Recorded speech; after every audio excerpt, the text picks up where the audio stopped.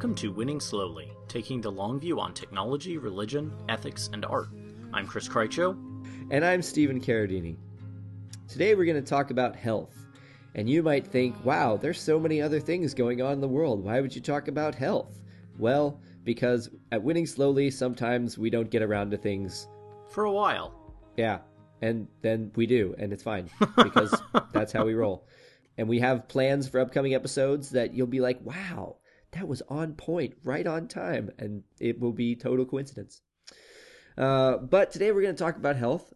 We're very interested in the ethical components of health, not particularly medicine, not particularly genetically modified whatevers. We're literally going to be talking about why taking care of yourself health-wise, eating well, working out, taking care of your body in very personalized, individual ways is important and ethical. So we got here because there was an interesting article in the New York Times that compared, it was summarizing the results of a study that compared the fitness and health levels of identical twins. This matters because, generally speaking, one of the challenges for understanding the relationship between fitness and eating habits and health is that people are very, very different. And because of the extraordinary complexity of human metabolism, it is really difficult to make strong, firm, clear statements about the effects of eating in certain ways or exercising in certain ways on your overall health. Things that work really well for some people don't work at all for other people, which is why, for example, you will see dietary fads and hear from somebody that, yeah, man, going paleo totally changed my life. And other people who are totally disciplined, faithful paleo people get nowhere. That's because the human body is complicated. Yeah, it changed their life in bad ways. Yeah. I didn't get to eat the food I wanted, and I didn't get any healthier.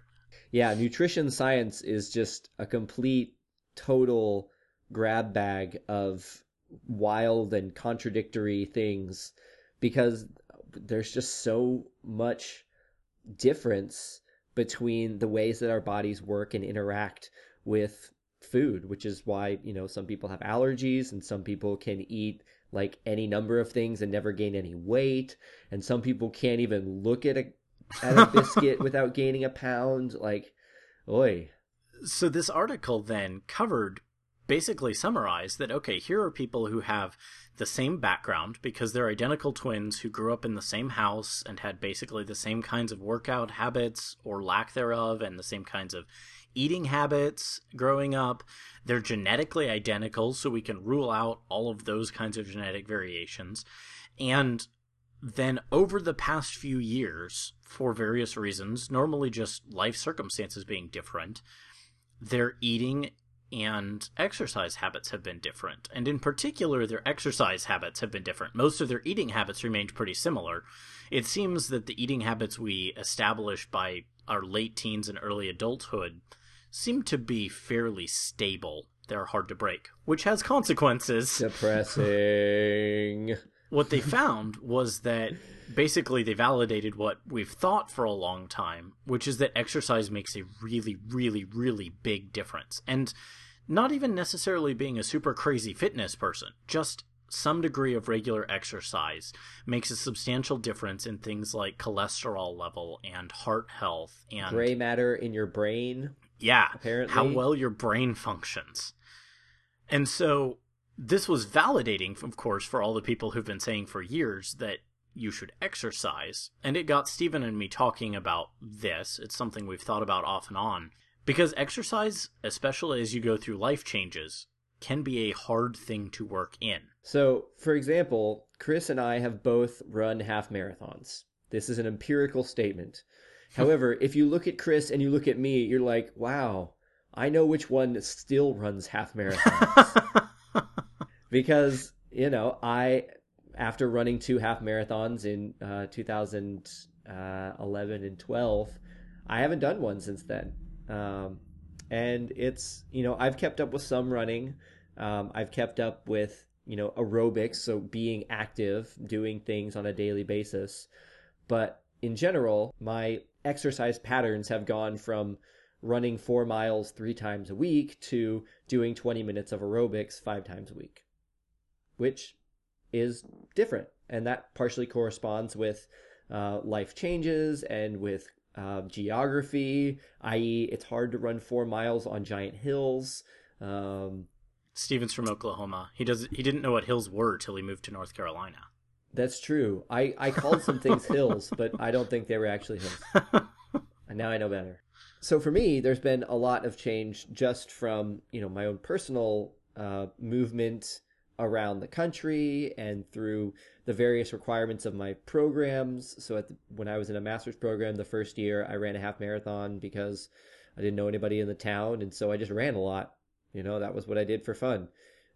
Whereas later in the program, when I was super busy, I didn't run a half marathon. Right. And I have found I've been running half marathons for about 4 years, and I'm slowly working my way toward doing a triathlon this year because I would like to have my joints still functioning in 20 years. And we're going to get to that particular bit here in a little. But, over the last couple of years, my wife and I have had 2 children, and my freedom to run has diminished just a bit. And your schedule on which you can run. Right. That's a better way to put it. The freedom of my schedule for running has diminished substantially.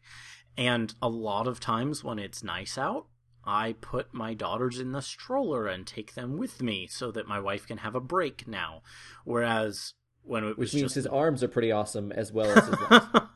Man, my shoulders, they get pretty sore. I won't lie.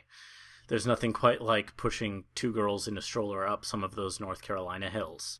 But we have both gone through life changes that have affected our exercise situation, and it has prompted both of us to consider how we make sure that, especially in light of studies like this, which remind us that it makes a really big difference and confirms what I've seen in the difference between when I am running and when I'm not, for how well I think and how well I'm able to focus and so on.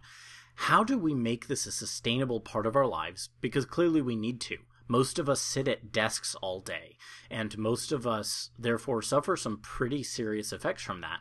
And we also live, if we're in America, in a culture that has some pretty unhealthy eating habits, and the combination of those two is terrible for us, and both generally speaking, but then specifically as Christians, we think we have a responsibility to treat our bodies in a specific way that values the good things that our bodies are and that stewards them well so that our bodies are still functioning well and useful and good when we're 50 and when we're 80 insofar as it's possible, rather than just falling apart because we've abused them so badly.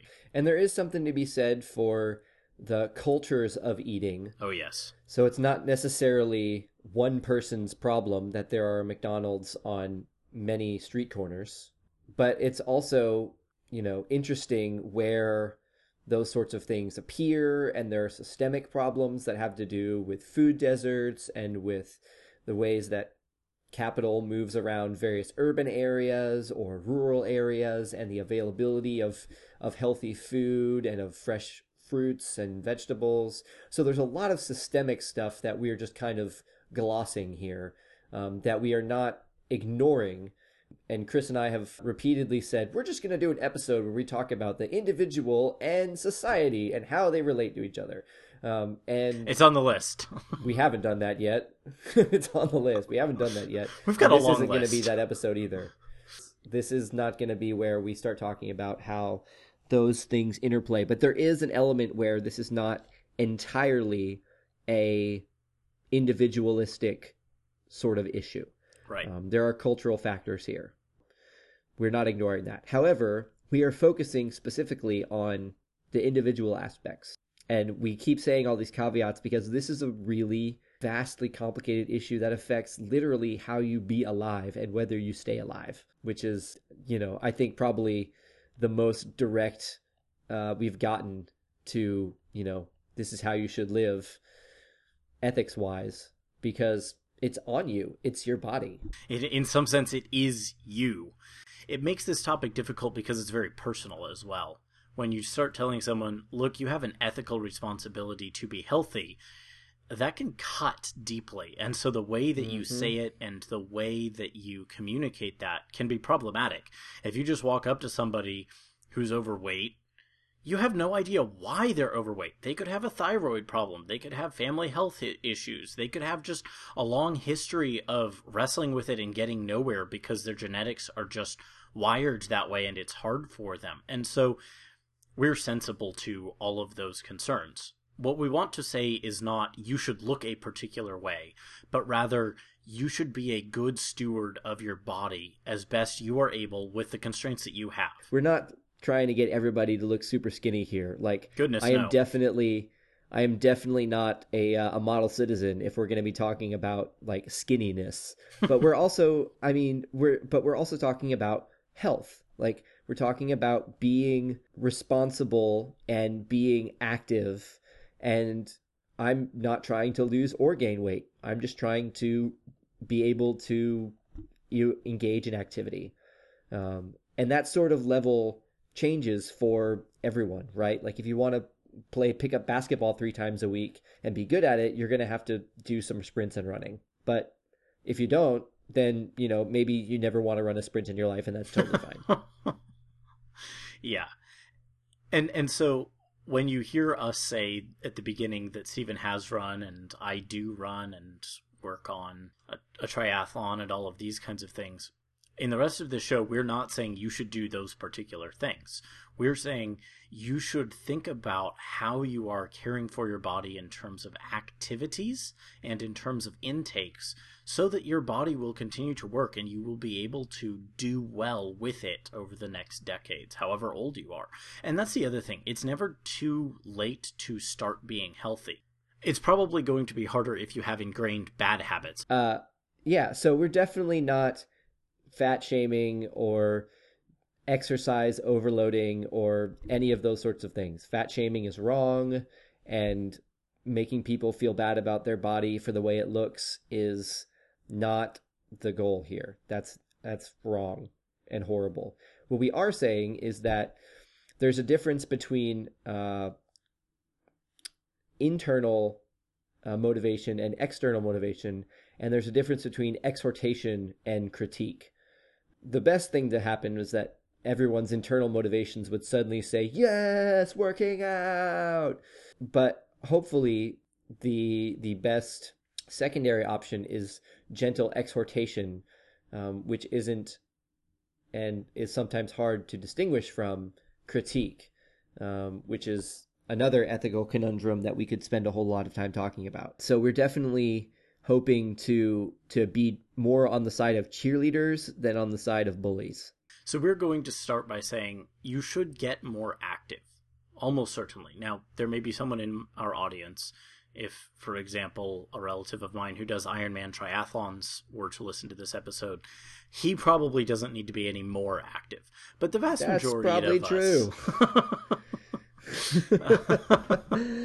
The vast majority of us could be more active, especially those of us who have desk jobs. And so finding a way to incorporate just a greater degree of activity in your life has a very salutary effect on your mental health and ability to concentrate. We know very clearly now that just taking a walk outside and doing this daily or at least multiple times weekly is helpful for preventing and reducing depression. We know that it increases your ability to function cognitively. We know that it decreases heart health issues. We know basically that getting up and taking a 5-minute walk every half an hour, even just around your cubicle maze, is going to make an extraordinary degree of difference in your life. If you can tack on to that even just 20 minutes of more active motion, a sustained walk or a short run or a little time on a bike or anything like that, that's going to help too. Calisthenics level cardio. Those things all contribute significantly. And one of the things to take note of is that you don't have to be the solitary runner like I am for the most part. There's no reason you can't just strap your kids into strollers and take a walk as a family. That helps. That is really good for you. And hey, it's probably also good for your family. Yeah. But yeah, that's something I was going to point out, is that One of the reasons that I stopped running half marathons is because I just don't run by myself very well. I am always trying to cram as much as I can into my day. And so for a while at the beginning, it was a nice escape from stuff, and I would run and it would be great. But after a while, it I would just think about work the entire time, and then I would want to get done with the run and then get back to things. If I had had somebody to run with me, I almost certainly wouldn't have thought about work. I would have like thought about the other person or talked with them or at least been thinking about, I don't know. I think that having somebody would have helped. Yeah, and I know for most people I talk to, having someone to run with helps. My wife took up running with one of her best friends last fall, mostly just to have time to hang out with that friend. And she actually discovered for the first time in her life she enjoyed running, but she never would have come to enjoy running at all had she not had those half-hour sessions just running and chatting with a friend. And I remember she told me often, it does not feel like half an hour when we're out there doing that. And I think you see the same thing if you're on a bike ride together or if you're walking together. Sometimes it's really helpful to go be active without it being quote unquote exercise. And sometimes we fetishize exercise and we make an idol out of exercise instead of just saying, hey, for the sake of my health, I want to go be a little more disciplined and a little more active. What's a way that I can do that that's just generally good for my family and my life? And work that in. Or that's fun. Yeah, or that's fun. Go play Ultimate Frisbee. Go play soccer. Go play badminton if that's your thing. It's interesting that relational aspect of working out or exercising or being active, whatever we want to call it, is so important. I think it underlines both the reasons that we should be active, as well as the ways that individualism sometimes doesn't work for us. Because working out together, doing something active together, is together time, and that's healthy emotionally as well as healthy physically. And that's part of the reason why you want to be healthy is so that you are able to be with the people that you love and do the things that you love to do with them. And then there's also the element that some of us aren't self-motivators in the same way that like external motivators, positive external motivators, are the things that do it for us, that are those motivators. And so I think that this kind of narrative of the gym, of somebody going to the gym and working out and getting tough and buff and strong, or whatever the variable word is that's in right now. I think that narrative, which isn't usually true anyway, you usually have somebody with you when you go to the gym, but this narrative, that's shown through visual culture, shown through, Pinterest pins and all that sort of thing. That sort of solitary, alone workout culture is negative. It's almost derogatory towards like the way that people actually live their lives. And I think there's actually a huge opportunity here to push back against some of the kinds of decreases in healthy friendships that we've seen over the last several decades as parts of American culture have shifted and as we have increasingly suburbanized, and it's just been harder to make those sustained friendships because of distance from the people with whom you're close and a decrease in neighborliness, which we've talked about before. There's an opportunity to form richer relationships, especially there are some things that are hard. I mean, when my wife and I go to a spin class at the gym and we're on bikes working our butts off for an hour, we're not talking much. But there's nonetheless a sense of camaraderie there that's really good. And I know it has been a really fun thing for us to be able to do that together in a way that it would not be so enjoyable apart. Yeah. But there are also other kinds of activities that you can do, whether it's taking that walk or taking an easy run or bike ride or any number of other things, playing sports together, that help you build friendships, that help you deepen your friendships by doing something together, often by providing opportunity for conversation. And those are valuable things that go beyond even the mere physical benefits. And they can be a very helpful thing in buttressing some weak points in our culture. Totally. I mean, the the famous tome about what you're describing, Bowling Alone, is actually describing A somewhat sport of physical some sort. activity. Yeah. Yeah. Arm strength, leg strength, all that sort of thing. I still feel like bowling isn't a sport, but somebody in our Well, audience is going to. yeah. That's what I just defended you, oh bowler. I just defended you. Steven's on your side. I'm on your side. 149 top score. Woo. But there's like I was saying, the connection between bowling alone and the sports together, kind of community sports, is, I think, an important one. Not saying that everybody should go out and do sports, because sports, but that there's this sort of community togetherness that comes from being on an adult kickball team or an adult soccer team, or even just playing pickup ultimate frisbee in a park, or playing basketball at the Y, or at the urban court or whatever. There's definitely some togetherness, both neighborly, community, individually, that exists. That's, we think, a good thing. And so whether it's going to the gym with someone, or going and biking together, or whatever it is, getting active. And again, like, I can't stress this enough, like, the goal here is not even to just look better, No. because That's it's kind of the least important of all of these things, in fact. yeah, because you can be very healthy, in terms of a healthy lifestyle, and not look any different than someone who is not having a healthy lifestyle, at any size. I knew a gal a few years ago who, on visual appearance, people probably would have assumed she was very out of shape. And she could run a 5:30 pace for a marathon. You're just like, what? Yeah.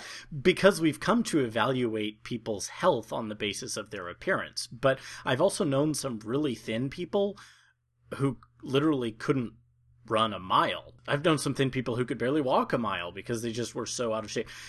We're not talking thickness or thinness. We're talking health and activity and engaging your body for the good of your body and your mind and your community. That's really what we were interested in. And from a Christian perspective, this gets even more interesting to us, in that there are exhortations, about the body in the Bible. Our good friend and colleague, Matthew Anderson, wrote an entire theology of the body, in his book, Earthen Vessels. Earthen Vessels. That's right. I wanted to say it was something else, and I realized it wasn't as soon as I was about to say it. Earthen Vessels.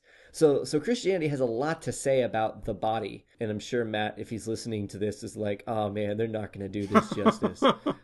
Which is true. No. We're totally not. But we do want to key in on a couple verses that are interesting to us, that relate. Yeah, first and foremost, you have the notion of the human body as a temple of God. 1 Corinthians 6 argues that in the context of not being sexually immoral. But when you take a step back, you realize that if your body is a temple of the Holy Spirit, that certainly applies, first of all, there, as Paul applies it to sexual immorality, but it also applies to the way you treat your body in general. And then, secondly, 1 Timothy, Paul writes that bodily discipline is of little profit, but godliness is profitable for all things. So he's not, and I think this is an important qualifier, taking care of your body is not the most important thing in the world. Mm-hmm. But it's still valuable. Still valuable. It's still good. And going back to the very beginning and then looking forward to the very end, we see that the creation of physical things in general and the human body in particular are called good. And then the Christian hope finally is not for some disembodied existence, but precisely for a new embodied existence with bodies that are like these but not broken anymore. And so there's a sense in which our stewardship of these bodies is practice for better bodies. And I'm really looking forward to hopefully doing an awful lot of running and swimming with that new resurrection body. And I'm just going to keep plugging along with this not very athletic, but I can train it really well, body in the meantime. And there's something to be said there, that part of our difficulties with our body and with working out or exercising, that's part of the fall. The difficulties we have are, some may be laziness, some may be, lack of discipline, some may be genetic, some may be, cultural influences, some may be broken mental patterns. Some of it is just the fall. So that's encouraging. And I mean, it's encouraging in the way that acknowledging that there is something better is encouraging. Mm-hmm. Like, things are still going to be tough. Our bodies won't always do what we want them to do, as anybody who's ever had a sudden unexpected health issue knows. True that. We can't always tell why things are going to happen the way they will happen. And that has effects on how we take care and be active with our body as well. Yeah. So the one thing we can do, though, is regardless of our circumstances, make a point to take care of them. And we think you should. We think we should. Before you go, we would like to point out another thing that has happened in Chris's temporary sojourn in my home state of Oklahoma. The SAE chapter there has been shut down as a result of a racist chant that was captured on video. And it's a real tragedy for everyone involved. And we feel total solidarity with the Black population there at OU and throughout the state and throughout the country and throughout the world. And we say unequivocally that this was wrong and vile and evil, this sort of speech. And we hope that OU takes steps to making a culture there that is more inclusive and more understanding and more aware of the ways that people in the world work, and hopefully is less racist. And we also have, sympathies for everyone who's been affected, whether they were on the bus or not on the bus, whether you're white or black. There were a lot of people who were affected in a lot of really complicated ways. Chris and I had a long discussion about all of the very complicated things that are going to happen as a result of this whole situation for the university and the people involved. And it's all very complicated and difficult. But it starts with what we can clearly denounce as an evil action. The music that opened the show this week was Red by Mountain Wolf. We got their permission to use it, and we encourage you to go take a listen and not to use it without getting their permission. You can find the show notes for this episode at winningslowly.org. And you can subscribe on iTunes or in your favorite podcast app, and follow us on Twitter at Winning Slowly. Until next time, thanks for listening.